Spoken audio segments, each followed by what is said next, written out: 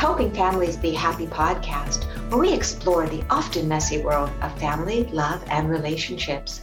I am your host for this podcast, Dr. Carla Marie Manley, a practicing clinical psychologist, wellness advocate, and author based in Sonoma County, California. I've teamed up with Familius Publishing to bring you nourishing, real-life information about love, family, relationships, and life. And now I am absolutely thrilled to introduce today's guest, Owen Dara, who will be talking with us about how he uses his creative talents, and there are many of them, to help families be happy. So now I introduced Owen Dara, and he is a filmmaker, a musician, a writer, and a comedian.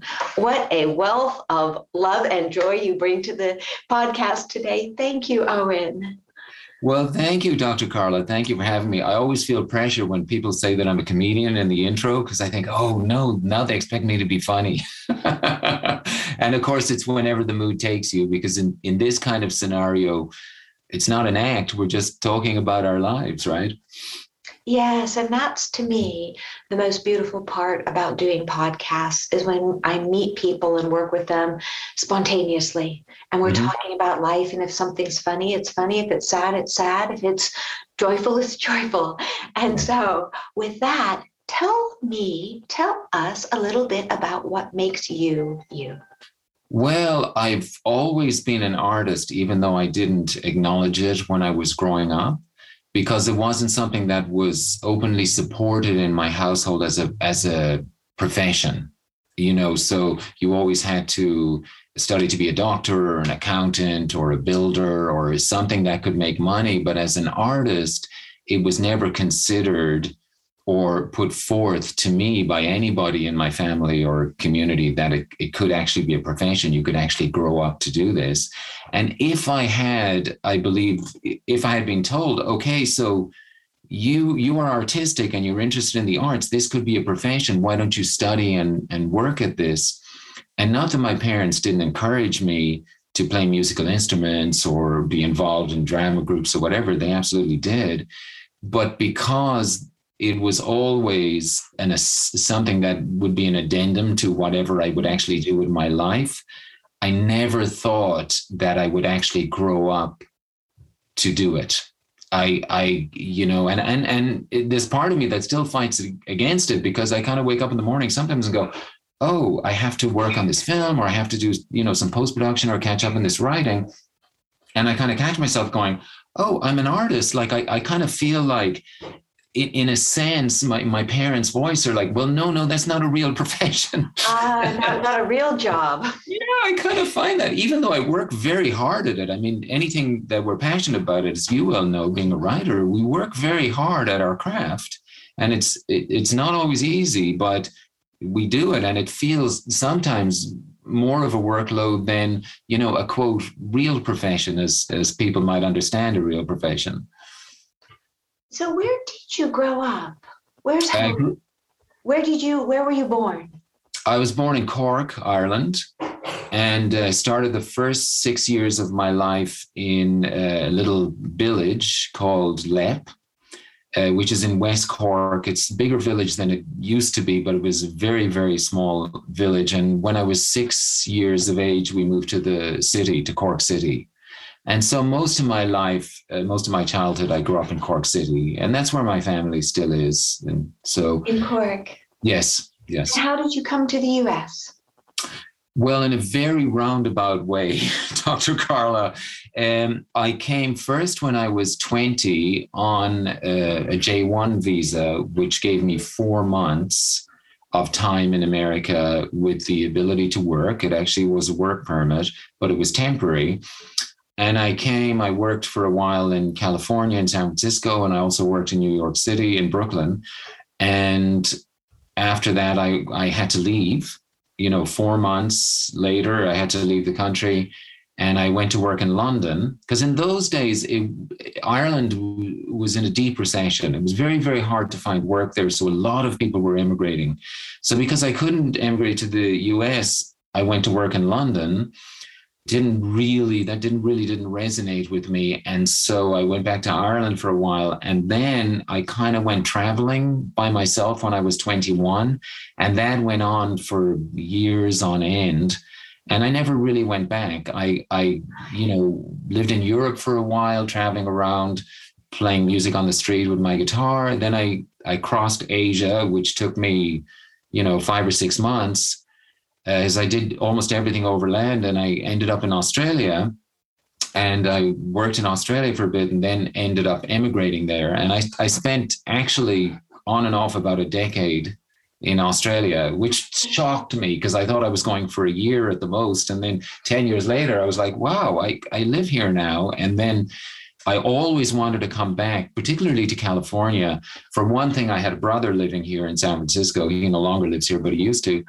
And also just that summer when I was 20 years old, and it was my first time out of Ireland, and I was in particularly my time in California, it was a whole new world to me. The kind of freedom, the choices, and it's not that we didn't have freedom in Ireland, but at that time, it was a hugely insular country controlled by the church. There was one way. This is what we had to do. I mean, Protestants were exotic where I grew up. I mean, we didn't have the multiculturalism that I came across here and the open-mindedness. And it was just an incredible experience. And so in the back of my mind, I always thought, I want to go back to California. And in my 30s, I applied for a green card, and I thought, you know what, I'll try it. And I ended up getting selected, and I was called for an interview, and they look at your credentials and they decide if you would actually be an appropriate immigrant. And I was sanctioned as, I basically got the go ahead to, like, you can go live in America. So I was like, well, why don't I try it? And so over here I came, and, I wish I had Date Smart, that book at that time, because I was single. and my relationships were really not going anywhere. And then, of course, I met the love of my life, who was also living here. And then there was no leaving beyond that. It's sort of, I felt like this was home. And as much as I thought that I would only be here somewhat temporarily, I think this is home. Yeah, here it's home now. And I love it. I've never regretted moving here. And home is Southern California now. Yes, in Pasadena. In Pasadena. Yeah. So what a beautiful journey. Just what a beautiful journey. It sounds amazing and exotic and inspiring and wonderful. And everything that somebody who is told to have a linear path should not do. Really much. Yes, amazing. Yes. So may I ask you a question then? When you were doing your different jobs here and there, were you always in the creative realm? Was at that point you were working on your music and your comedy and what were you doing? Well, I was definitely not always in the creative arts. As I said, when I left school, I thought it was just not possible. I started working as a car mechanic, and I did an apprenticeship as a mechanic. Because I had an interest in motorcycles and how things worked. And I really didn't like school. I didn't like, learning by rote, and a lot of the stuff I just didn't have they didn't have an arts program, which would have been what I would have been interested in. And so when I left school, I started working as a car mechanic, which was a good job considering the recession that was going on. We were all told basically we needed professions, real professions. And my mother's family, her parents were both dentists. So they, she wanted me, and my grandparents wanted me to go into the dental profession. So, and of course I thought about it, but then I was a huge disappointment when I said I'm leaving school and I'm going to be a car mechanic. It was like, what? And in retrospect, I could look at it as a mistake, because after I finished the apprenticeship, I just said, well, this life is not for me. And I didn't have the education to really go do anything else. And so when I came to America at that time, I worked for a while in a dealership in Brooklyn as a mechanic. And then I worked in construction out here in California, in San Francisco. And it was only after I did my stint in London where I came back to Ireland, and I said, I thought I'm just not going to be happy. I suffer, I'm very prone to depression. And I kept just getting depressed with everything else that I was doing. I tried other jobs, and I just thought I have to try to at least express this creativity, whether it becomes a profession or not. And I did it in its most basic form. Initially, is I took my guitar, which I wasn't very proficient on at the time, but I was 21 years of age, and I took a ferry from Cork to France. And my first night in Paris, for the very first time in my life, I stood out on the street with my guitar, playing music. People threw me some money, and I thought, well, this is not like a profession, but I can survive doing this. And I traveled around Europe playing guitar, and it was very fulfilling. I mean, difficult because, sometimes it rains on you, sometimes nobody listens, sometimes your voice gets tired, your hands get tired, or whatever. So it is work. It's not just, oh, I'm playing guitar, how fun. It is like that for maybe the first, 40 minutes or something. But if you're playing for hours just so you can get enough money to buy a meal, because literally I was living hand to mouth doing that. And so then I started to think, well, if I can make money doing it this way, maybe I can take it further. And so then that's what started me thinking that maybe, and I didn't feel like I could follow that pursuit in my hometown because I didn't think I had the support of people. I didn't think people would believe that I could do it because I didn't really believe that I could do it. And I wasn't one of those prodigies that would show this prowess in music or acting or whatever. I wasn't that person that people went, oh my God, this guy should be in this world. But in my mind, I felt like there was something in me that felt like maybe I could. And so I continued to work at it. And I did do other jobs when I couldn't play on the street anymore. I started doing, I worked in restaurants. I was a dishwasher. I was a waiter for a while, a bartender. I worked as an extra on film sets. And I ended up working again in Australia when I first arrived as a car mechanic, which I was very happy to have that profession because you could go anywhere in the world and get a job doing that because generally speaking, there was a shortage. And as much as I didn't want to do it, it got me out of a jam in, multiple times where I needed a job. And, at 21, that was the last time I ever did it. I just said, you know what? I'm not doing this anymore. And I started doing other jobs. And then I ended up pursuing work in the creative arts. And I ended up getting into a college in Australia. And I studied for 4 years at Melbourne University, which actually was so eye-opening because now I was a university student at like 24, which is kind of old to go to college, especially when you dropped out of high school at 15 or you dropped out of school at 15. And so I studied there, drama and music and media studies. And it was where I was first exposed to the art of filmmaking. And there were plenty of people in that program that didn't put the restrictions on themselves that I put on there, that I would say, yeah, but like music, like we're studying music, but it's not a profession. And the other kids, like who were, I'd say kids, I was 24 and some of them were 18 or 19. And they were like, well, of course it is. And I'm like, really? It is? Yes, you got validated. I think so. And then during that period, when I was studying, I started doing stand-up comedy. And then that opened up a professional world for me because I wasn't getting work as a musician. I don't feel like I was good enough at the time. But within about 6 to 8 months of doing stand-up comedy, I was getting a lot of professional engagements. And then for the next 8 years or so, it became my primary source of earning. And so I was kind of stunned, actually, the opportunities that opened for me and how that actually made me think, oh, actually, okay, this is actually my profession. And then I continued, of course, to work on the music and to work on the writing. And then, when I moved here, when I partnered up with Jessica, the love of my life I mentioned earlier, we started making films together. and then that, of course, that opened up another new world for me and also for her.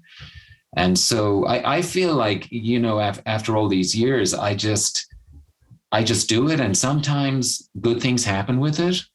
Sometimes a great deal comes along with your film, or, you know, sometimes you get a fantastic review. Sometimes somebody books you at a gig that, you know, is very lucrative. And sometimes it's a struggle. And that's just what we've chosen. It's not the linear path that you were referring to earlier, but it's the only path at this point in my life that I can follow. You know, I don't feel like, and if I were to follow a different path, it would be in tandem with the path that I've chosen. Yes.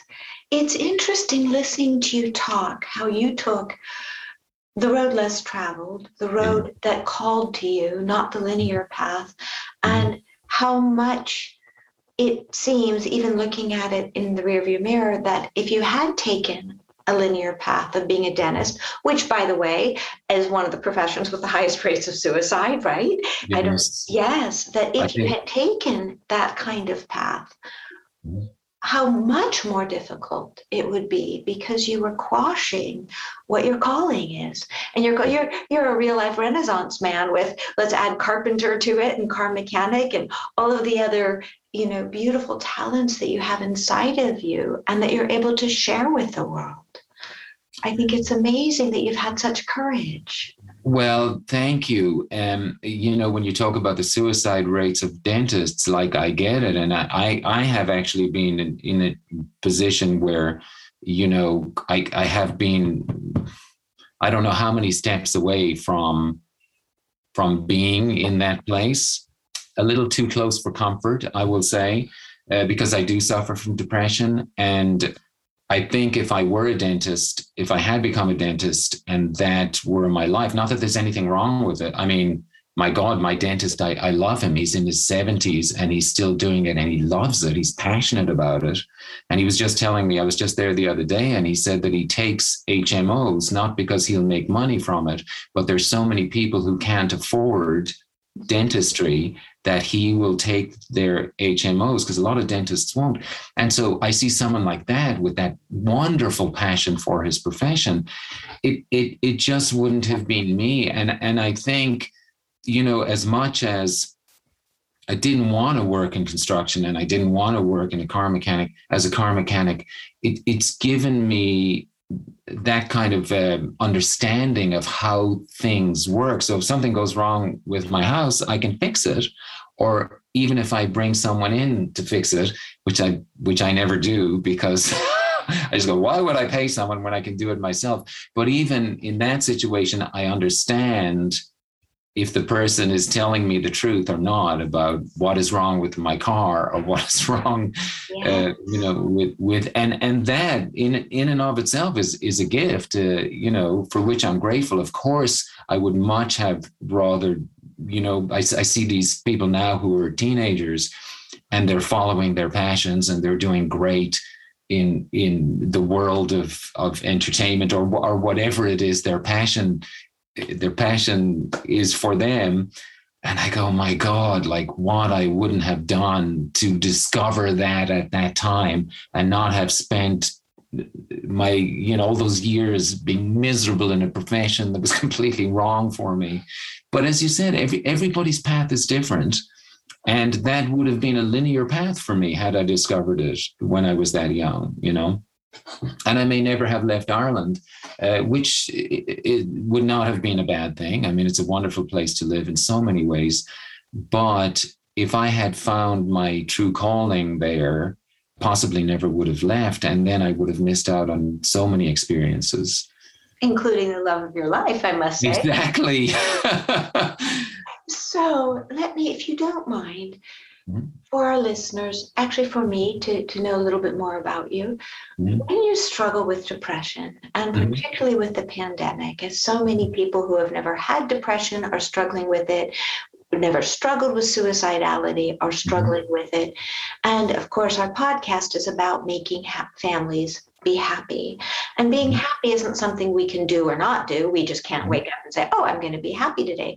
So I think an important part of being happy is understanding that there are periods where depression does come up, where thoughts, not that we don't want treatment, not that we don't want support, but where suicidality, we need to be able to work with that in order to move to the other side, to find those spaces of happiness.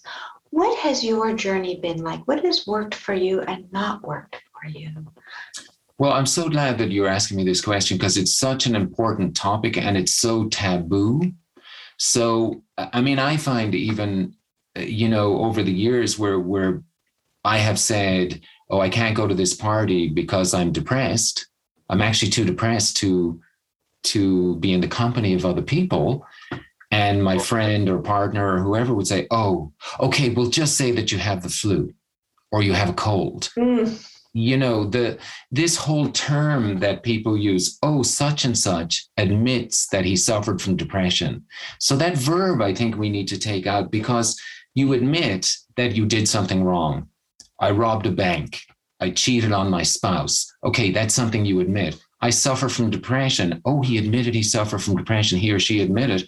Well, you don't admit that you have cancer. I mean, it's sort of, oh, they admitted they had cancer. No, they told me they had cancer. And I think what people who don't suffer from depression, the people who are blessed, in my opinion, and lucky in so many ways, they don't understand what depression is. And I've had deep conversations with my good friend who he's been in and out of hospital diagnosed with manic depression. And what people say to him, what you need is a good holiday, or is what you would say in America, what you need is a good vacation.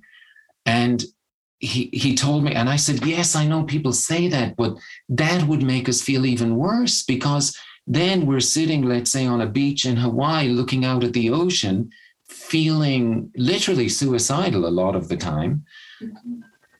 And then chastising ourselves for feeling terrible in this wonderful surrounding. Yes.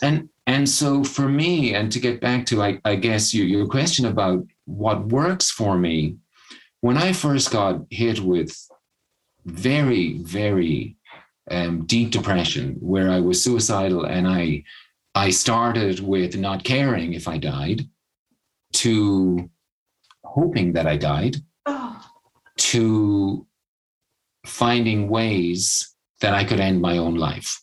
So I was a teenager. I was maybe 17.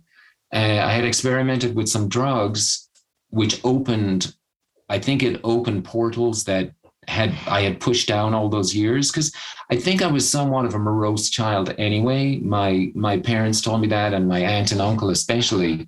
She said, my aunt said, we would take you places and there'd be something going on, like something funny, and we'd say to you, did you have a good time? Because you'd always look so like you had the weight of the world on your shoulders. So it's something that's always been with me ever since a little kid. But when it hit me as a teen, I thought that I would never, ever, ever get through it. And I went to see a doctor. And this will blow your mind, Dr. Carla, or maybe not, but it was recommended by a teacher of mine or a headmaster at a certain school that I was at to my mother that I seek professional help. And I guess I was 14. And they said, if you don't find him help, it's really going to come back on him when he's older. He needs help now. And this, wow. Okay, so what happened is my mother, and I love my mother, she wants the best for her children. She still does. And I admire what she did and what she's gone through and, what she did for us. So she consulted somebody else who kind of is more knowledgeable about the world. And he said, well, if he gets help now, if he gets psychiatric help, it'll be on his permanent record. And if he's going for a job, they can look through the records and say, oh no, he's got mental health problems. He's been diagnosed with depression. He was on medication, hospitalized or whatever. So it's going to be a black mark against him for the rest of his life. So my mother said, well, obviously, thinking about what's best for me in my future, let's not do that. Let's just get on with it. I didn't know that until I was an adult and, going through other bouts of depression and talking to my mother about it. And she had told me that. And, I get it. But now in our society, where, of course, all of those records are kept hidden, and this was in Ireland. I don't know what it was like in America at that time, but in Ireland, certainly employers would always check. And the person that she consulted was an employer, and he was knowledgeable about such things. And so if I had gotten help then, I don't think it would have cured me. I think I still, I think I still would have gone through depression. And so I absolutely wanted to end my life. There was no question, because I thought, if this is going to be my life, and I hear things about your childhood, they're the happiest years of your life.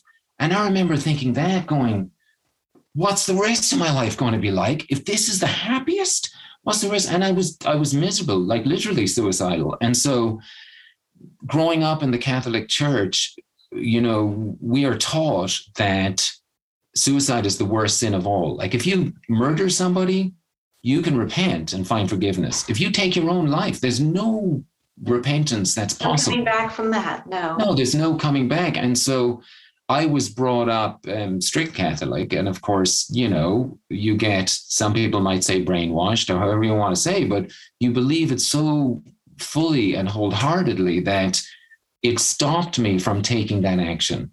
Now, I told my mother that years later, and she said, that's worth talking about or writing about, because that speaks well of religion and the teaching. Of course, what I didn't say at the time, and maybe what I might say now looking back, is part of my Catholic education was maybe what brought me to that place, because, there's the guilt and the shame and the self-loathing and all of those things that at least were in me. I can't speak for my siblings or my peers at the time, but for me, a lot of the self-hatred came from that education. And now it's completely different. I mean, my nieces and nephews are brought up, in Catholic schools over there, because most schools are Catholic. It's not like here where you say Catholic school. Over there, it's just school. Right. They have religious education, but they don't have the same, God-fearing attitude that we had, and that self-hatred. And so I went through another depression when I was working in London. When I was 20, I went through a very serious depression, and I came back to Ireland. And for 6 months or so, I was seeking treatment. I went to a psychologist for the first time, and she, tried to guide me in certain ways, but I was very closed off. I was ashamed. Yes. Even seeing a psychologist at that time in that country was deemed to be weak. People did not seek out mental help in those days. It was seen to be something that was for the weak or the foreign. We all knew that, of course, in America, people had therapists, because we would see American TV. Well, my therapist said, they would drop it like it's, my dentist or whatever. But in Ireland, you have a therapist? What? So I was seeing a psychologist, and she was trying to get out of me why I was depressed. And I just kept saying, I don't know. And she would ask me about my parents, my family, and I wouldn't want to disclose any of that information because it was so private, and people were so private about their life at that point. And I was embarrassed that I was depressed. I didn't tell my friends. I stayed home. I made excuses, because the attitude was, as I alluded to before with my friend, where they would say, you need a good holiday, was, well, what's wrong with you? We all get sad, but it's not sadness. Not sad. No, it's clinical, where, and something I read, because I've read a number of books, of course yours also Date Smart, but a number of books. One that I read by, is it Michael Steinen? Is that his name? The guy who wrote Sophie's Choice, who talks about his depression. or it might have been a different book, where they said the thing about depression is you get so incapacitated that if you knew the cure for all your maladies was just 10 feet away from the bed that you're lying in, you couldn't find the energy or the motivation to go over there to get it yourself. I was like, oh my God, that is so true. So I grappled with depression throughout my 20s too, obviously. Being an entertainer helped a lot, because being forced to get up in front of people when I had professional engagements and express myself helped get it out of me, helped bring me. And I knew if I could force myself to go to that place and get up on stage, and the last thing you want to do when you're depressed is be the life of the party in front of the audience. Your job is basically to make their life better, not yours. And so I would find that I would have to force myself. I would be backstage, just not wanting to even move. And then I'd hear my name called, and I would go out and I'd grab the mic and I'd start with one of my stock jokes that I knew would work. And once I got my first laugh, the energy was just so intoxicating. I would start to lift myself out of it. And by the end of the show, not always, but a lot of the times, I would feel like, oh my God, I'm cured. It's cured me. But of course, that is a temporary solution. It's like drinking when you're depressed. Certainly, yes. Oftentimes you will feel better, but the next morning you're stuck with a hangover. And it was the same with me as a performer. I'd be like, oh my God, I feel so good. And then the next morning I would wake up and I would have taken 2 steps back from the day before, but I would have had that reprieve for that one evening, which is a gift in and of itself. But then I would have to deal with it again. So it's certainly not a cure, just like alcohol, because alcohol worked for me, during those times also. But as a friend of mine, a much older friend of mine, said, what I tell my children, her children were about my age, she said, when you open the medicine cabinet and you see pills that are like sleeping pills for sleep, you see headache pills for pain or whatever, pain relief pills for the relief of headache. And then I want you to see alcohol the same way. And instead of the label of the beer or the vodka or whatever it may be, you see written on that label the name of it, like Smirnoff, for example. And I'm not dissing Smirnoff here, but for example, Smirnoff or Guinness, and under it you want to read depressant. And I thought, my God, and I always think that, because there are times now, of course, when you suffer from depression, as you know, it's a lifelong thing. You're never cured. You just learn to deal with it better as time goes on. But I now see beer or any kind of alcohol when I'm feeling like that, and I see depressant and I put it back and I go, I'm leaving it in the fridge. And now I have different ways of dealing with it. I'm more savvy and more privy to knowledge of what makes me feel better from my experience and from what I've read. And also there really is comfort in the understanding that we're not alone. 1 in 4 people is the statistic, which you will know this better than I as to whether I'm correct on this or not. But the statistic that I read recently was 1 in 4 people suffer from a form of depression. Absolutely. And that's what they have statistics on. So you're right. And so what about all the people who the stigma is so strong where they don't come forward, or we lose them along the way and they never become identified because of the stigma?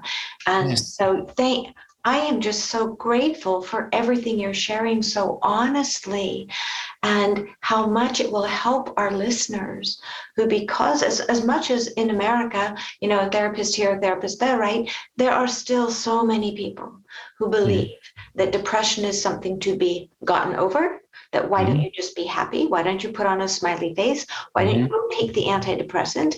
And I've done enough seminars to know, fortunately, I've never suffered from, depression and, grief, certainly, but depression, no. But I had a doctor explain it to me once, that over his years of work, he realized that people would come in for an antidepressant and they would want it, and he would give it to them, they'd come back and they'd say, it's not working. And what he was able to help them understand, which really helped me understand, is that it's as though you have 100-pound weight on your neck, your shoulders all the time. And an antidepressant might make it feel more like an 80-pound weight or a 70-pound weight. And that you will never get rid of the weight. You may never get rid of it, but I don't want to say you will never, but you may never get rid of the weight. But knowing that, and then that will help other people who expect someone to get the weight off your shoulders. No, it's a part of my being, that weight on me. And that's what you've said. You were a melancholy child. And I understand the part that religion, specifically that religion, can certainly play a part in indoctrinating you to believe in shame and all sorts of things that are definitely a place where depression can grow. Yeah, and I think that I mean, that is very well and succinctly put about the 75-pound weight or the 80-pound weight, because I've never thought of it that way before.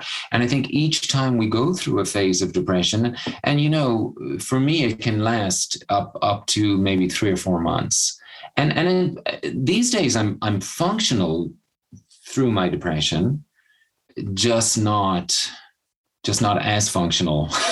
And I certainly, but the thing that has helped me a lot, and I mean, anybody who suffers from depression, I mean, particularly people with less experience because they're younger, they haven't gone through it so many times, is that we always get through the other side of it. And then life becomes more glorious than it was prior to the depression. That's what I find. Because, I mean, I think I'm looking outside now, on the porch and the trees that are out there. The other day last week, we had like a very heavy day of rain, for Southern California. It was quite unusual. And looking out of the rain, I was like, wow, I didn't move to California for this. And it lasted, I think, a couple of days. But then the next day, when it was all over and, spring was back, it was a day to be more grateful for than the 3 days prior. That was exactly the same day. And so I feel that with depression too. I feel like, life is fine. Life is good. I guess, we're going along with things. And then depression starts to creep in, and it'll come unannounced. I mean, it's not like, well, this happens, and then depression comes. It sometimes comes out of nowhere, and I suddenly started thinking, oh, well, I feel so good today. Oh, I'm fine. And I do the things that I take SAMe as a supplement. I take vitamin B12 with folic acid. I take those religiously because those are what helped me. That's what I've worked, fish oil, all of the things that help to stave it away on the physical level, at least. And so it starts to come in and I'm like, oh no, I deny it. I spend a few days going, no, I'm fine. And I keep working on whatever I'm working on. And then there's a moment, a day or two later, that I just go, oh, okay, I'm depressed. And then I accept it and I go, okay, I don't know how long this will last, but I have to be kind to myself during this period, because I know I'm going to get through it, because it's happened several times before. And, I wonder if someone ever gave me the choice, or other people who have this same issue, to have lived your life without ever experiencing depression, would I choose that? Or would I choose to say, no, I'm a person who suffers from depression, who has accepted it, and who has learned and who continues to learn to deal with it, which has offered me an insight into something that I never otherwise would. Because the 75% who don't suffer, many of them, I'm sure, understand that depression is something that they will never truly understand, because sadness is not the same thing, or grief is not the same thing. But they'll never truly understand what it is. They'll never understand, why would a person want to end their own life? When people are fighting to save their lives, when they're going through some physical thing that threatens to end their life, and they do everything they can to keep their life, there are times when I think, whoa, well, if that was me, I'd be like, okay, maybe I only have like 6 months or a year. Cool. I mean, there are phases, and not now. I mean, if you said that to me now, I'd probably be like, because I feel good now.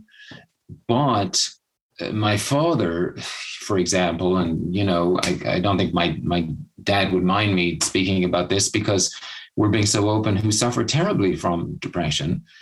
They say it's hereditary. Right. I got a lot of good things from my father. I love my father. He passed away 18 years ago now. But for him, and this would be so hard for people to understand, I think, it seemed like a gift when he was given a terminal illness. Now, not completely. I'm following you, though. Yes. Yeah, but not completely. He was kind of like, oh, okay, I'm going to die prematurely. He was 65 when he died. But it wasn't like, oh my God, this is the end. It was acceptance.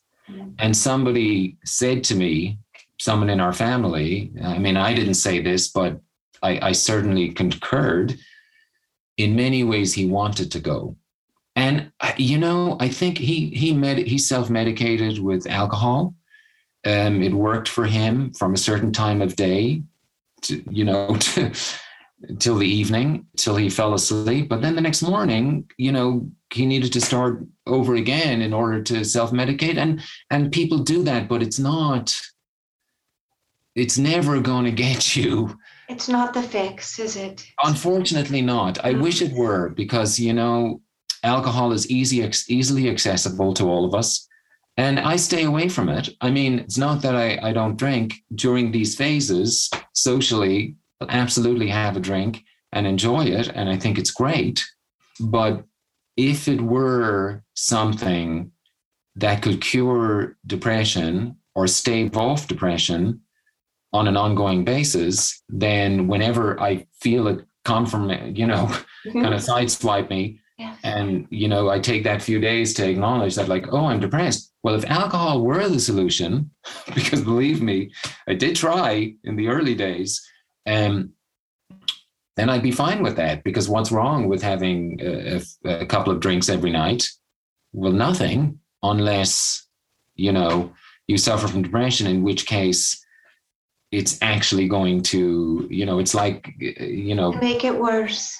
It's going to make it worse. It's the antithesis, and people don't realize that. I hear that over and over again from clients, that it makes it feel better in the moment. Yes. Then the next day it's back, and the shame is back, and the negative self-talk is back. Yes. So self-soothing of that type is not the solution.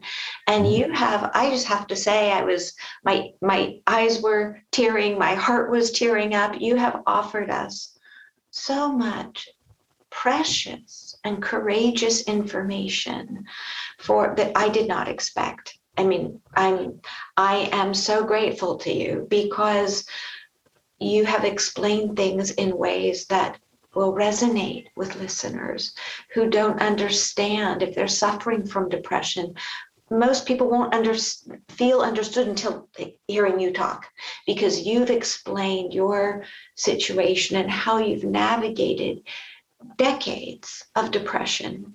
And you are in a place not just of resignation. You're not in the place your father was, of just coping on a day-to-day basis with alcohol. You're in a place where you're learning how to thrive. And the part where you were talking about, you were actually had the courage to look and say, if I had a chance to do it again, would I choose to not know depression, to not know that? Or is depression part of what makes me the beautiful, creative, giving, helpful person, the light that you are. I mean, that's incredibly courageous to even entertain that idea. Well, you're very kind to use all those complimentary adjectives on me. I very much do appreciate it. And certainly I would not be an art. My dad was an artist. Just like him, I would not. I mean, he had another job as well to throw back to what we were talking about before. But I certainly, certainly would not be as creative as I am without depression. I know that for sure, because it is the highs that I go through, because I think I'm probably mild manic depressive, but controllable. And so I certainly get highs where I have trouble sleeping, and I work all day on a project and I can't stop. Mm-hmm.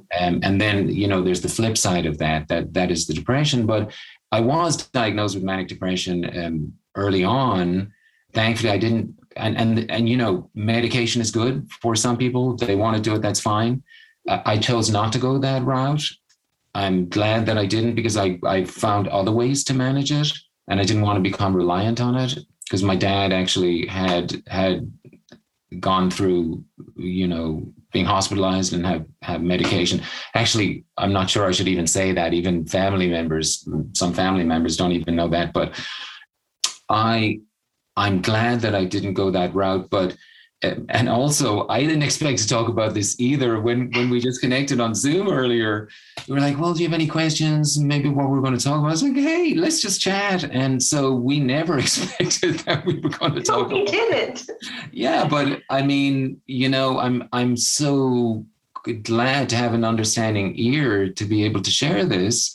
Because again, the stigma that is in our society, and also the stigma that we carry ourselves as people who suffer from depression, the only way we're going to mitigate that is to share and to say, look, we're people too. Absolutely. And I want to add that not only do you have an understanding ear, an understanding person here, you have a person who has so much respect for you. I have so much respect for what you are sharing, for so much of the information and the heart you have imparted. And you even saying the piece about the person admitting they have depression rather than sharing that they have depression, right? Yeah. So many facets to your journey. And I too, I don't drink alcohol. I don't like alcohol, but I see now I have another way of looking at alcohol, even for clients, and saying, hey, when you see that bottle of alcohol, just put the label on it that says depressant. Yeah. And that is, I never thought of that. And you have shared so much.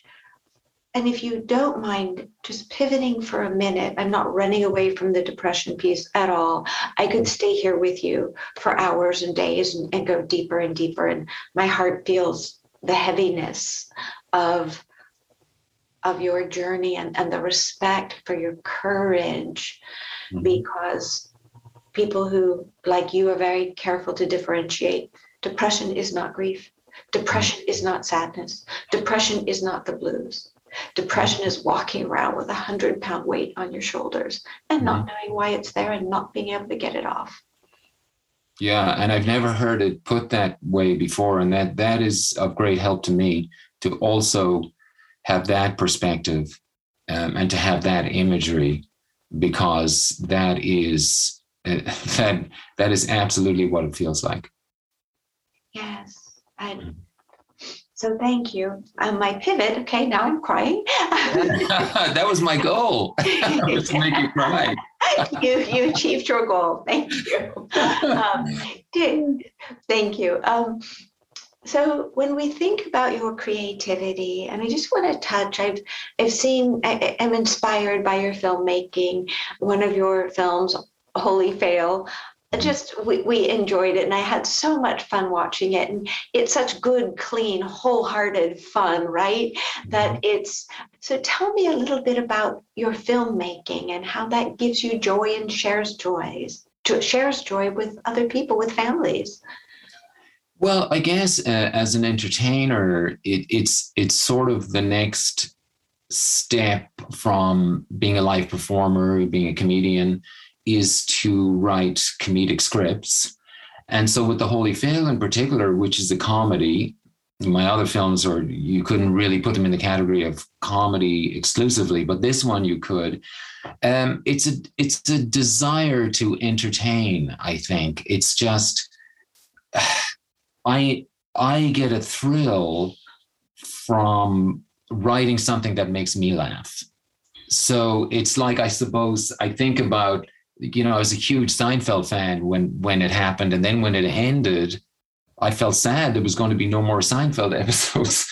So one day I sat down and I wrote one because I missed the characters. So I sat down and what Kramer says this and Jerry says this. And here I'm laughing, entertained by this, quote, Seinfeld episode that, of course, never would see the light of day or that I would share with anyone. But I feel the same way, like when I came up with the characters for The Holy Fail, two particular characters that I came up with first were the police officers, the guards. And I started thinking about how they interacted with each other. And it kind of gave me, a sense of lightness to be with these two people as I'm writing them. And then as it expanded, I feel like whenever I'm in a script in particular, I feel like I'm interacting with the characters myself. And we're just kind of like having a good time, or we're having a deep time, or we're, whatever the scene is, I feel like we're having it. And the great thing about being a writer is, you can guide the conversation. So you don't like what the other character says to the character you identify with. Well, you can change that, what that character says, or you can write a response. You can write a very well-crafted response that seems spontaneous back. And so I enjoy being in the movie, so to speak, as I'm writing the script. Now, of course, it's hard work. As you know, as a writer, we do several drafts and there's structure and so many things we have to think about. But the first draft is what inspires me to do it, because I enjoy that. I enjoy coming up with the idea. I enjoy discovering the characters. What I don't enjoy is doing the subsequent drafts. The subsequent drafts are the hard work, but that's fine, because then if I can get it to a point where it's good enough to film, then I get to actually work with, other people and real actors and see it come to life. And I can entertain people in a broader sense than being in a room with 100 or 200 people making them laugh. Anybody in the world at this point can access it through Amazon Prime or other streaming platforms. And I had a friend actually just messaged me from Australia the other day who watched it and gave me feedback on it. And I was like, wow, this is somebody I haven't seen in over 20 years who's watching this and is getting joy from it. And of course, that makes me feel good, because I can bring joy to other people. And you mentioned families, and I think this comedy, and I think my other films too, could be watched by families. I mean, there's nothing in there that somebody might restrict. I mean, I'm not sure, maybe they're PG-13. I don't really know, but they're certainly not R-rated. I've no idea. When there was a screening in Ireland at a film festival, it had its Irish premiere at a film festival in Cork, and most of my family came, and kids, young kids didn't watch it, and they all enjoyed it. They laughed, and nobody complained. I mean, there are certain films that you don't want to watch with families, but I think if there are ones, it's one of those activities that can bond families together. Absolutely. Absolutely. And that's a piece that not just with your films, but I've had the pleasure of watching you during the pandemic perform music live by Zoom. I think it was Zoom, but anyway, it is amazing to me how you have both in film, the writing, and with your music, that ability to create connection, Mm-hmm. conversation, Mm-hmm. sharing, love, laughter, learning. Mm-hmm. My husband and I talked for a good hour after we saw your film, right? And we were talking about the different characters and how this and that and the beautiful scenery and one of the beautiful actors. Not that there weren't more of them, but there was definitely Jessica's definitely your girl is definitely a highlight in that film. And so, but what a gift you bring, because the work that you do, even when I think back to the beginning of the pandemic and that live performance I watched you in, and here we were as a nation, as a world, not knowing what was coming next, Mm-hmm. not knowing when we would see live music again or new music at all, right? And there you were with people popping in and out with comments and watching you. And what a gift that was for my spirit and for other people's spirits watching the comments of, oh, life still exists. Mm-hmm. Owen is here. He's sharing with us. There's entertainment. Life is going to be okay. Mm-hmm. And I think what you said about the connection, because certainly we were all making a connection at that point, and you and I had never met, but we connected through those comments, and I think I may even have said, because when people were commenting, I remember I was saying their names and talking, and that was actually that particular show that you're talking about. I think was at the very beginning of the pandemic. I think we were only a couple of weeks in, if I remember rightly, but the connection that you spoke of, I think that's the motivation that we certainly have as entertainers and artists, is to make a connection with other people. And that's maybe the meaning of life. What brings us happiness is the connection with other people, and to circle back to the depression for a moment, it is a connection with other people that can help us through that. Not necessarily somebody coming to cheer you up or make you laugh, but somebody to just sit there, be with you, and know you're going through pain, and not trying to change that, but to understand that it's like somebody who's got bad arthritis in their knee or their hands, or they've sprained their ankle and they're in pain. Well, there's nothing that person can do in that moment to ease that pain. There's nothing they can change about it, because they're not a doctor, or they don't have magic healing powers. But to be with that person in their pain in that moment, and to be present, is the best thing that anybody can ever do. But to judge and to question and to try to change, and why don't you try this? And we all get sad. And I remember that time when this happened, and I was depressed, and oh yeah, I thought of one time, and I want to write about this, because, I can't believe we're back at the depression again. But look, I guess the connection is the connection. So, to connect and be with that person in spite of not truly understanding what they're going through, and not pretending to understand what they're going through. And so I think with the art and the connection to family, if I can connect through the screen, or however, or even connect with the actors that I'm working with, of course, on the time, which is the payoff for me, is the hard work, because there is so much hard work. The actual connection that I get with the people with whom I'm working on the set is payment enough for the work. And then to be able to connect with people beyond that, even who I'm not present with at the time, is also the feeling of connection that I think we seek, and I am with you 100%. I think, kind of a strange segue into something else, but it's related. I was asked the other day to review a psychological test, and I was looking at it, and one of the questions was, and they were framing it to the negative, but something to the effect of, would life have no meaning for you without friends or family? Mm-hmm. And I thought, how could we answer that otherwise? Yes. But it was meant to make you feel, I believe, as as if you were deficient if that was a priority for you. Because maybe it's supposed to be, life would be more meaningful if I had a lot of money or, success. But instead, to me, I agree with you. It's the friends, it's the family, it's the connection that is the most important. And I love how you brought the depression back into it again to give it one more pat on the back of how important it is for listeners to know, for the way you're bringing this forth as material for us to talk about, that someone coming into a room with someone who's depressed, it's not about fixing it. It's not about making them get over it or under it or above it or anything.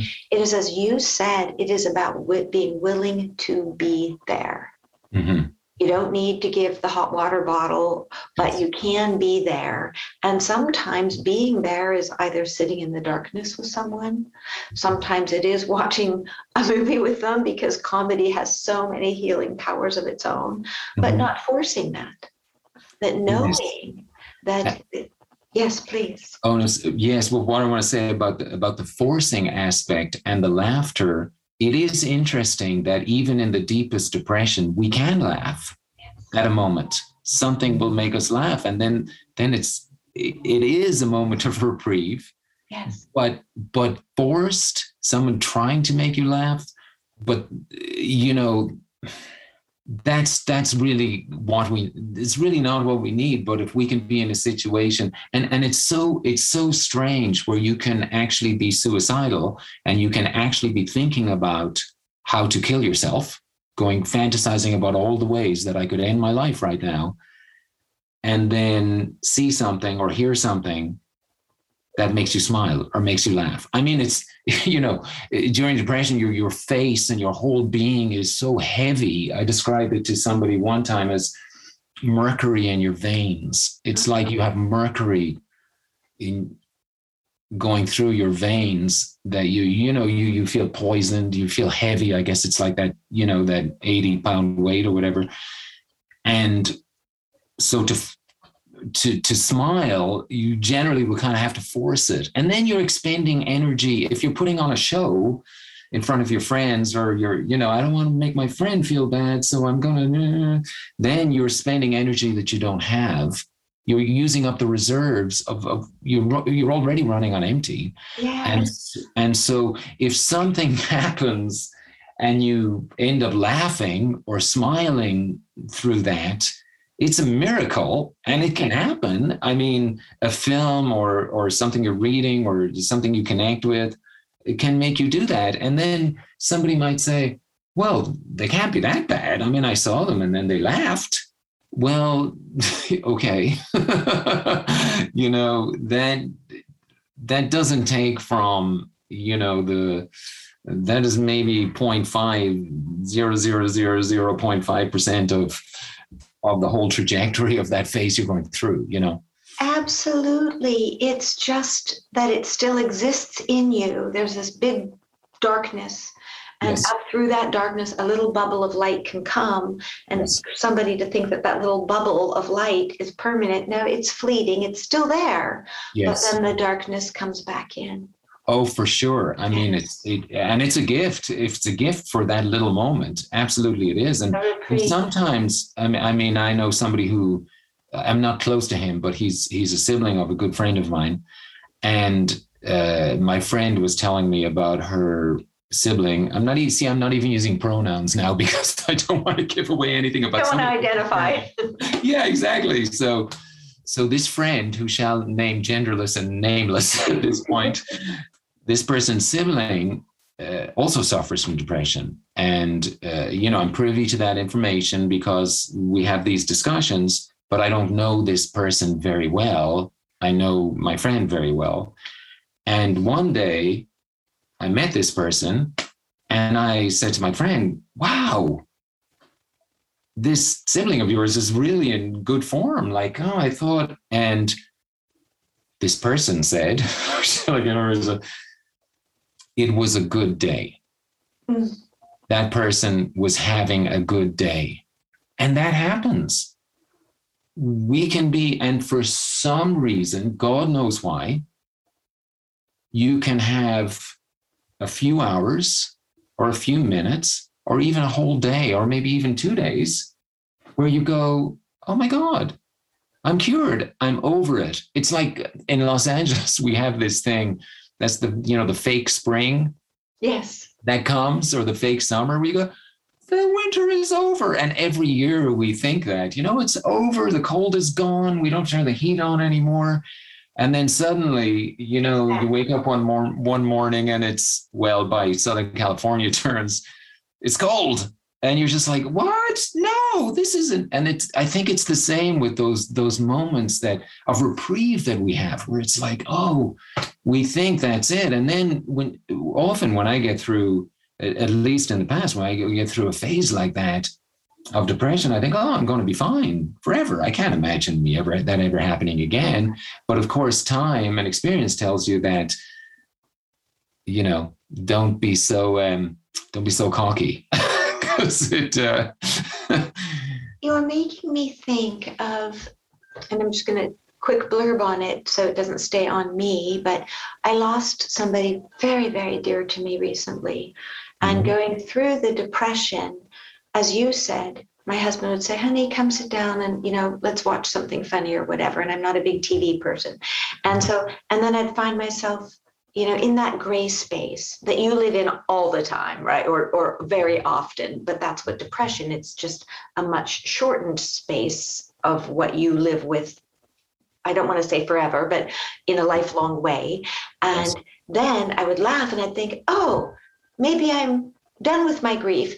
And then it would be boop, back down again. And interestingly enough, then I would feel guilty for even laughing, because I would think, well, I shouldn't be laughing. I'm supposed to be grieving, right? Yeah. But how interesting it is what the mind does.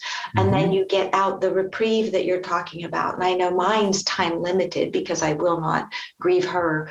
I will grieve her forever. I will not live in grief forever. Yeah, well, I can be with you. That's the closest I can get to really getting what you're going through. But you've dealt with it for decades, from the time you were a young child, a teenager, in a much heavier, more intense way. And that's why I go back to the piece of courage and respect for you, is what courage it takes to live with that and not give up. What courage it takes.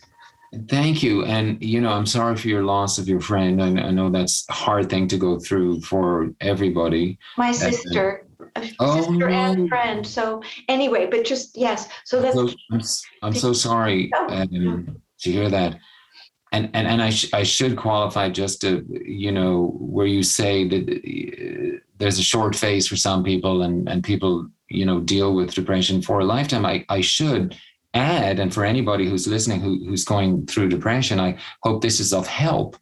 The bouts of depression get shorter and less frequent as I get older and I've learned to deal with it. So life is better each year because I understand it more.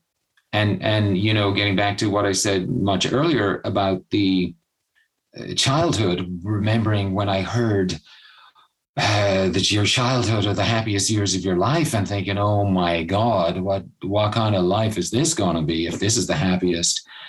I look back now and I think my adult years have been the happiest of my life. And of course, not all of them. And of course, this weight on my back that comes back, but it comes back far less frequently now. And that was worth holding on for. Thank you. And I want to emphasize for our listeners what you're saying, that it has gotten better year by year, not because you've ignored it, not because you've self-soothed over it with substances, but because you've faced it, you've paid attention to it, and you've learned through hard work how to manage it. Yes, and I've sought help. I haven't done this alone. So, I've had the help of professionals, and I've connected with people who go through the same thing so that we can talk openly about it, knowing each other's experiences. And that is important. The knowing that you're not alone. And I know we talked about that earlier, but that is a huge part of it, to know that you're not the only one and to seek help. I mean, as I said, there was a huge stigma when I was younger about seeking help, but it got to a point when I was 20 that there was no other choice. The other choice was to, end up in the bottom of the river. They were maybe the two choices. Mm. And so seeking help, like if somebody breaks their leg, they're not going to hop down the street and say, oh, no, I don't need help. No, my leg's broken. Well, no, this is fine. Oh, no, I'm too embarrassed to go seek help. But with depression, if we think we should be just like everybody else and we shouldn't, and there's a stigma to this, and we think we don't need help, well, then we're fooling ourselves.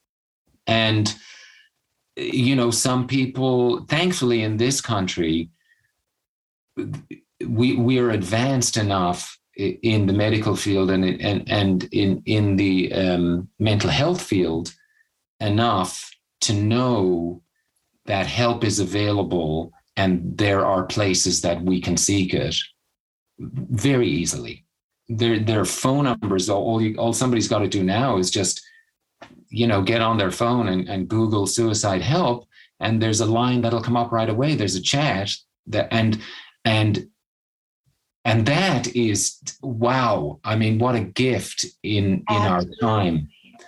And we are making such roads. Yes. New roads, inroads, right? Where yes. There are new treatments on the horizon. Yes. Ones that, I don't want to give any brand names or anything, but definitely new treatments on the horizon for long-term depression, for many mental health issues that we still have a long way to go. We still have such a long way to go to fight stigma. And again, I'm going to pay attention if anyone says ever, to me, hey, he admitted he had depression, or I'm going to say, well, you wouldn't admit you have a broken leg, right? And I love that. So my goodness, please, Owen, as we prepare to wind down, please tell me anything else, another few, 2, 3 tidbits that you would like to share. I could go on with you for hours, like I said earlier, but 2 or 3 tidbits that you'd really like to give to our listeners today.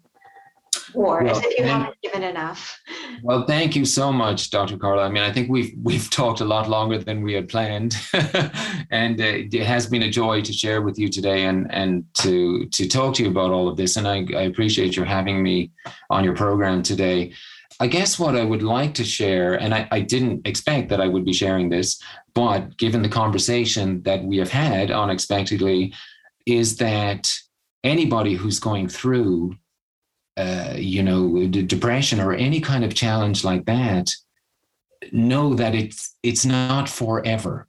I suffered carpal tunnel recently, and I'm only getting over it now. And it's been so frustrating, not being able to play music like the way I played, not being able to practice, not being able to wash the dishes at home. That's not been frustrating for me, but that's actually been a joy. But thankfully, it's temporary. I can get through. I've had help. I've been to see specialists, just like I have with my depression. It's the same thing. And it's not that it's never going to come back. Perhaps it will. But there's always better choices than the worst choices. And there's always choices. We always have choices in life. I mean, if we're in a job, which I was, that you absolutely hate, and I absolutely hated that job, and I said, well, I have no choice because I have to pay my rent. And I remember actually, it's actually kind of funny because I got involved in, quote, like a cult years ago when I was in my early 20s.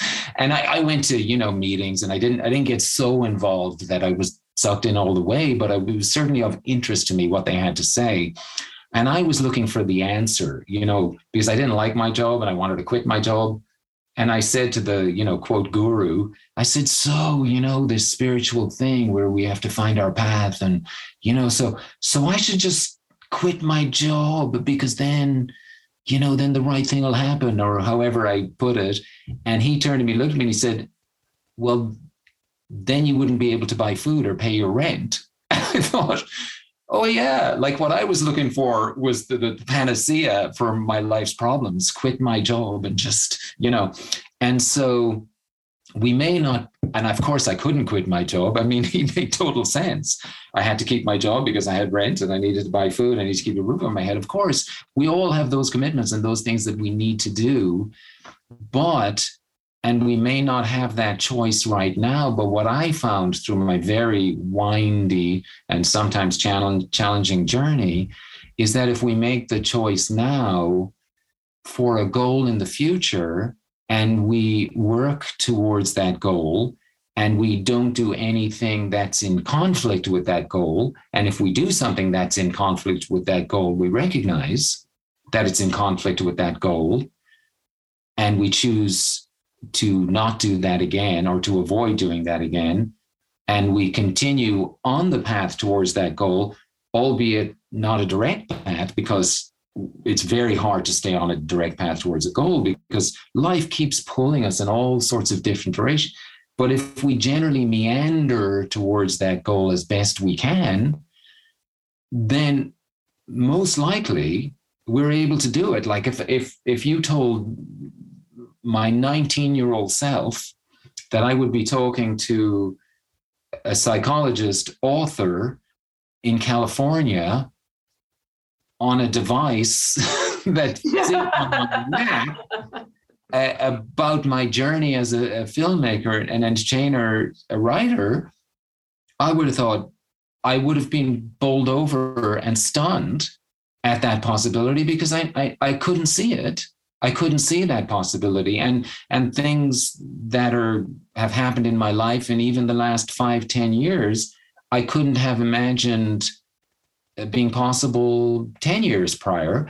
But I've learned that setting those goals, however small, yes, are important to our sense of well-being and our sense of fulfillment and happiness, because I think it's an Oprah quote: if you aim at nothing, you're going to hit it every time. And it's not, and it doesn't feel good to rest on your laurels. Like somebody said that to me recently. Oh, well, you have these films out, you did this, you did that. I go, yeah, well, I could sit there and go, yeah, that's great.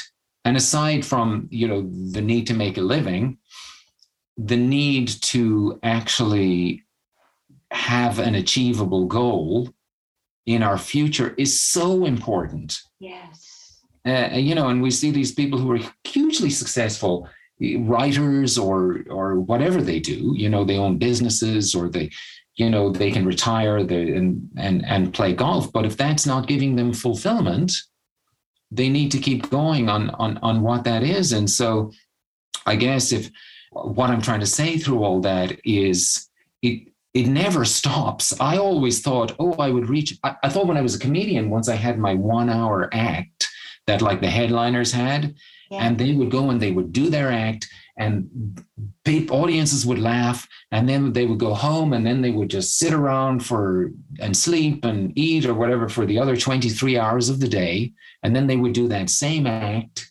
And then like, wow, imagine when I get to that point, my life's going to be amazing. Absolutely. Well, I did get to that point, and I found very quickly that there is no joy in sharing the same material night after night and sitting around for the other 23 hours going, look at me, I get to sit on my couch and do whatever I want. And I can make a living just performing 1 hour a day and putting no work into that. Because, as a comedian, you're playing to different audiences most of the time. So you can do the same material. Mm. And I found that a friend of mine who had a carpet business, I remember calling him up saying, hey, are you looking for someone to work with you? Because I would really like to do some physical labor right now. And he goes, what? Because I had been on this, these TV shows. I was actually getting known as a comedian. I had all this work. I had as much money as I needed, within reason. I mean, I wasn't looking to buy houses or anything at that point in my 20s. But I remember calling him up just going, I would really like to work with you and lay carpets. And he was like, what? Why would you want? And I was like, I don't know. I just really want to do it. And then he said, I don't know. Like, I have some people. And then I went to see him at work one day. And Dave said, oh, yeah, this is Owen, my comedian friend. And a couple of his coworkers said, are you the guy that wanted to actually do this as a job, but you make a living as a comedian? And I said, yeah. And they were like, this? Like what? Like what we wouldn't give to have your job, to be able to work 1 hour a day and make the kind of living you do. And that moment made me understand why rich people say wealth doesn't bring you happiness. No, it doesn't. Or somebody, although, hey, if somebody's not happy with their wealth and they want to pass it this way, I'm totally fine with that. But I get why certain successes and certain places that people reach, they think that it's going to be the ultimate goal in their life. And it turns out to be the very opposite. It turns out to be a place from which they need to start again to another level. And I think that's just life. That's something that I've accepted, because I mean, so many people, I would imagine, who are in professions that they don't like, think their life is going to start as soon as whatever, right? Yes, Rather exactly. than Owen, it's just such a beautiful point, because it is purpose. You're talking about purpose, having purpose in life. And I think that is one of the pieces that contributes to some, not all, mental health issues. And when we don't have a sense of purpose, and generally purpose with some passion in there, right, is a lovely mix. And I actually talk about that in my first 2 books, Joy from Fear, and then my second book, Aging Joyfully, where it is such an important part of our mental health, because like you said, if you get there, and I was going, absolutely, because you think you got there, and it's, well, what now? Yes. And so we want to keep going with purpose and growing with purpose, rather than, as you said, I liked this comment, it ought to be in one of your films, a piece you said where there's always a better choice than the worst choice, right? Yes. Something like that. And I think one of the best choices is to continue to do the work to find purpose. Yes, and interesting. I'm glad you used the word purpose, because that's what I was trying to say without actually finding the correct word. And that's exactly it. And it doesn't have to be a great purpose. We don't have to achieve great things. You know, a friend of mine said to me when I was going through my depression and I couldn't work. I mean, sometimes I'm so incapacitated, I just really can't do anything of value or not. I mean, a lot of the times it's just, okay, this is it. I'm incapacitated in so many ways. And a friend of mine said, look, you don't have to be achieving anything. Congratulate yourself for getting out of bed in the morning. Absolutely. Because it's difficult. When you're in a depression, getting out of bed is one of the hardest things you can ever do, which is extraordinary. So I took his advice and I said, okay, I'm in bed now. I don't want to face the day. I don't even want to open my eyes. Here's my goal. I'm going to get out of bed. I don't do it immediately, but it makes me feel better already to think there is an achievable goal ahead of me.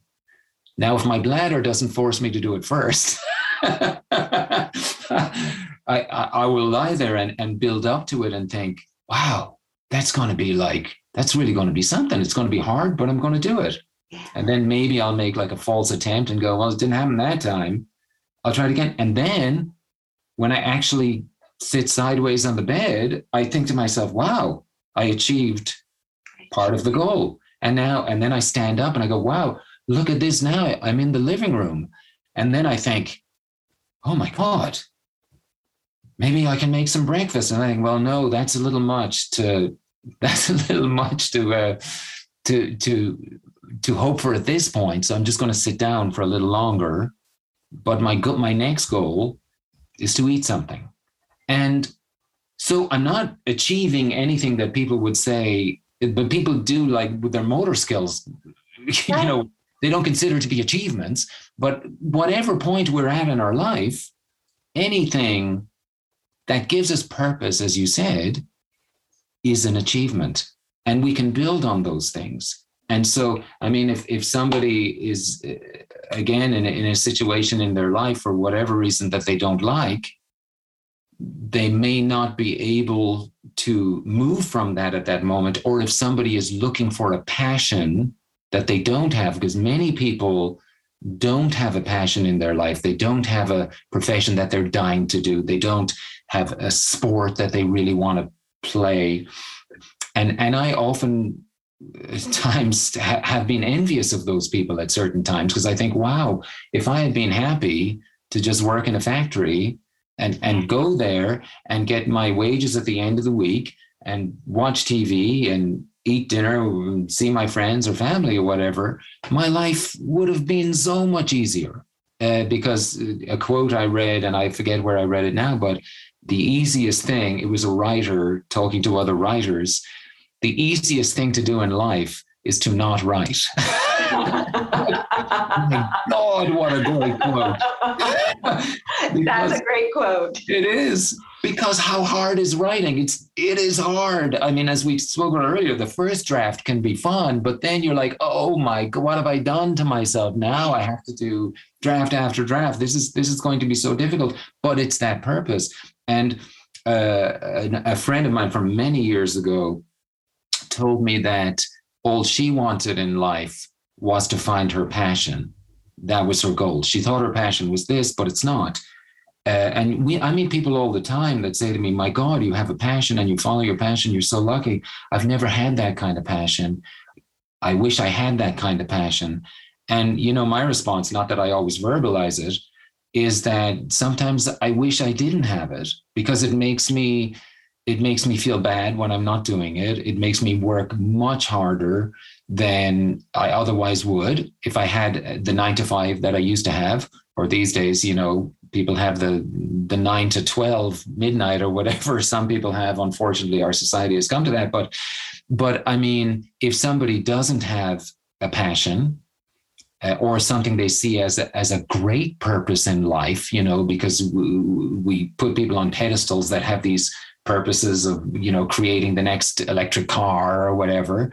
We can't all be those people. If we all were those people, what kind of a world would it be? But we're all playing our parts, to the degree at which we're being guided by our desires.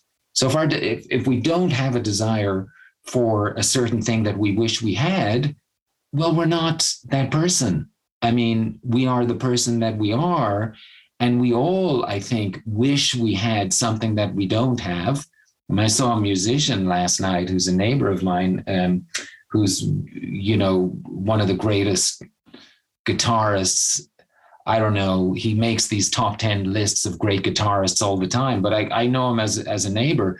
And when I first met him, I met him outside my house and we were chatting for a while. And he told me he was a musician. And I said, oh, I'm a musician. And we're talking as if we're peers, right? Because I play, he's a super nice guy. But I saw him play last night. He got married and they had the day after the wedding party, and he played with his band. And oh my God, what an incredible performance they put on. And me and my other neighbor who's a guitarist, and we're musicians, we just looked at each other and we look at him, and who among us that, pursue that passion wish we had that gift? Don't wish that we had that gift, rather. Or doesn't wish we had that gift. Of course we do. Wow, I see singers that come up on these Americans Got Talent. A friend of mine was a coach to one of those child prodigies that was one of the finalists in America's Got Talent. She was 11. What a gift. She was unbelievable. She was like, what? When I was 11, I don't think I could even tie my own shoes. I certainly couldn't sing. I couldn't hold a tune. But yet I call myself a singer. I have a weekly gig I do here at a local club in Pasadena, as a professional singer. But I see other people and I go, why didn't I have that gift? Jess's uncle, who's been studying guitar for 30 plus years, often talks about this guy who was on America's Got Talent, who's 19, who's just like this prodigy, who's been not even alive as long as, Jess's uncle has been playing guitar. And I think we can all relate to that. It's like all of us are in a situation that's not as good as what somebody else has, but better than what somebody else has. I mean, we're all somewhere in there where we can find people who are more gifted or luckier, or things seem to go better for. But we can also look the other way and just go, you know what? There's no other journey that anybody else is on that's like this but me. And whatever I do with it, however I find my purpose, be it wake up and cook eggs over easy in the morning as opposed to scrambled, there's a purpose. And as long as you said, as long as it's bringing you fulfillment, we're moving forward. And that's what's important. So to bring it to a close for our listeners is as you listen to Owen and think about, here he is achieving all of these amazing things, and who am I to achieve them? And Owen's looking at people in his life saying, oh, but they're achieving amazing things in music that I'm not able to achieve. And when we look at our own selves and say, but let's bring it back to me, right? We don't all need to be Owen. The world doesn't have enough room for all that, Owen is Owen, right? And so I think one of the most beautiful pieces of this last portion is to remember, if you're suffering from depression, anxiety, mental health issues or not, that they don't need to get in your way. You doing small things, which may feel like very big, ginormous things, like getting out of bed. That is good. That is right for you. That is a success for you. And when we all contribute in our own ways to the best that we can, in that moment, right, that day, then we are doing good things and wonderful things. And I was going to paraphrase a Mother Teresa quote. That's one of I just love it because it lives in my heart, that we don't need to do great things. We can do small things with great love. And when we do small things with great love, that is incredible. That is everything. Doing small things every day to the best of your ability. That is living with love. Oh my goodness. Owen, please tell me, where can our listeners find you? Well, I have a website. It's owendara.com, OWENDARA.com. And on there is links to my music online, also the trailers to my films and where they can be rented online. Also, my book I was selling online. I wrote a book about my childhood called White Horses in Irish Childhood. And it's my journey growing up in Ireland, and, depression and those challenges are certainly a big part of that book. Also, I don't sell that on my website because, as I said earlier, there's very personal stuff that, people are very private over there. And so I said I would never publish it while my parents were alive. And my mother, thankfully, is going strong at 85. And out of respect for her, I self-publish and I sell it at my shows, but it is not available online. So I guess if somebody really wants the book, I have a contact on the website, and they could contact me, and I would be happy to send it to them. But for now, it's you can access the information to my films and also to my music. And there's a couple of videos up there of some of my live performances also. owendara.com. That's correct. Easy. Okay. Thank you so much for taking your time and energy to be with us today. It has been phenomenal to spend time with you. Thank you, Owen. I really appreciate it. And as we conclude today's podcast, I'd like to thank Familius Publishing for bringing this podcast to us today. They have been of great support and would be thrilled if you'd subscribe to the podcast and leave us a review on iTunes and social media.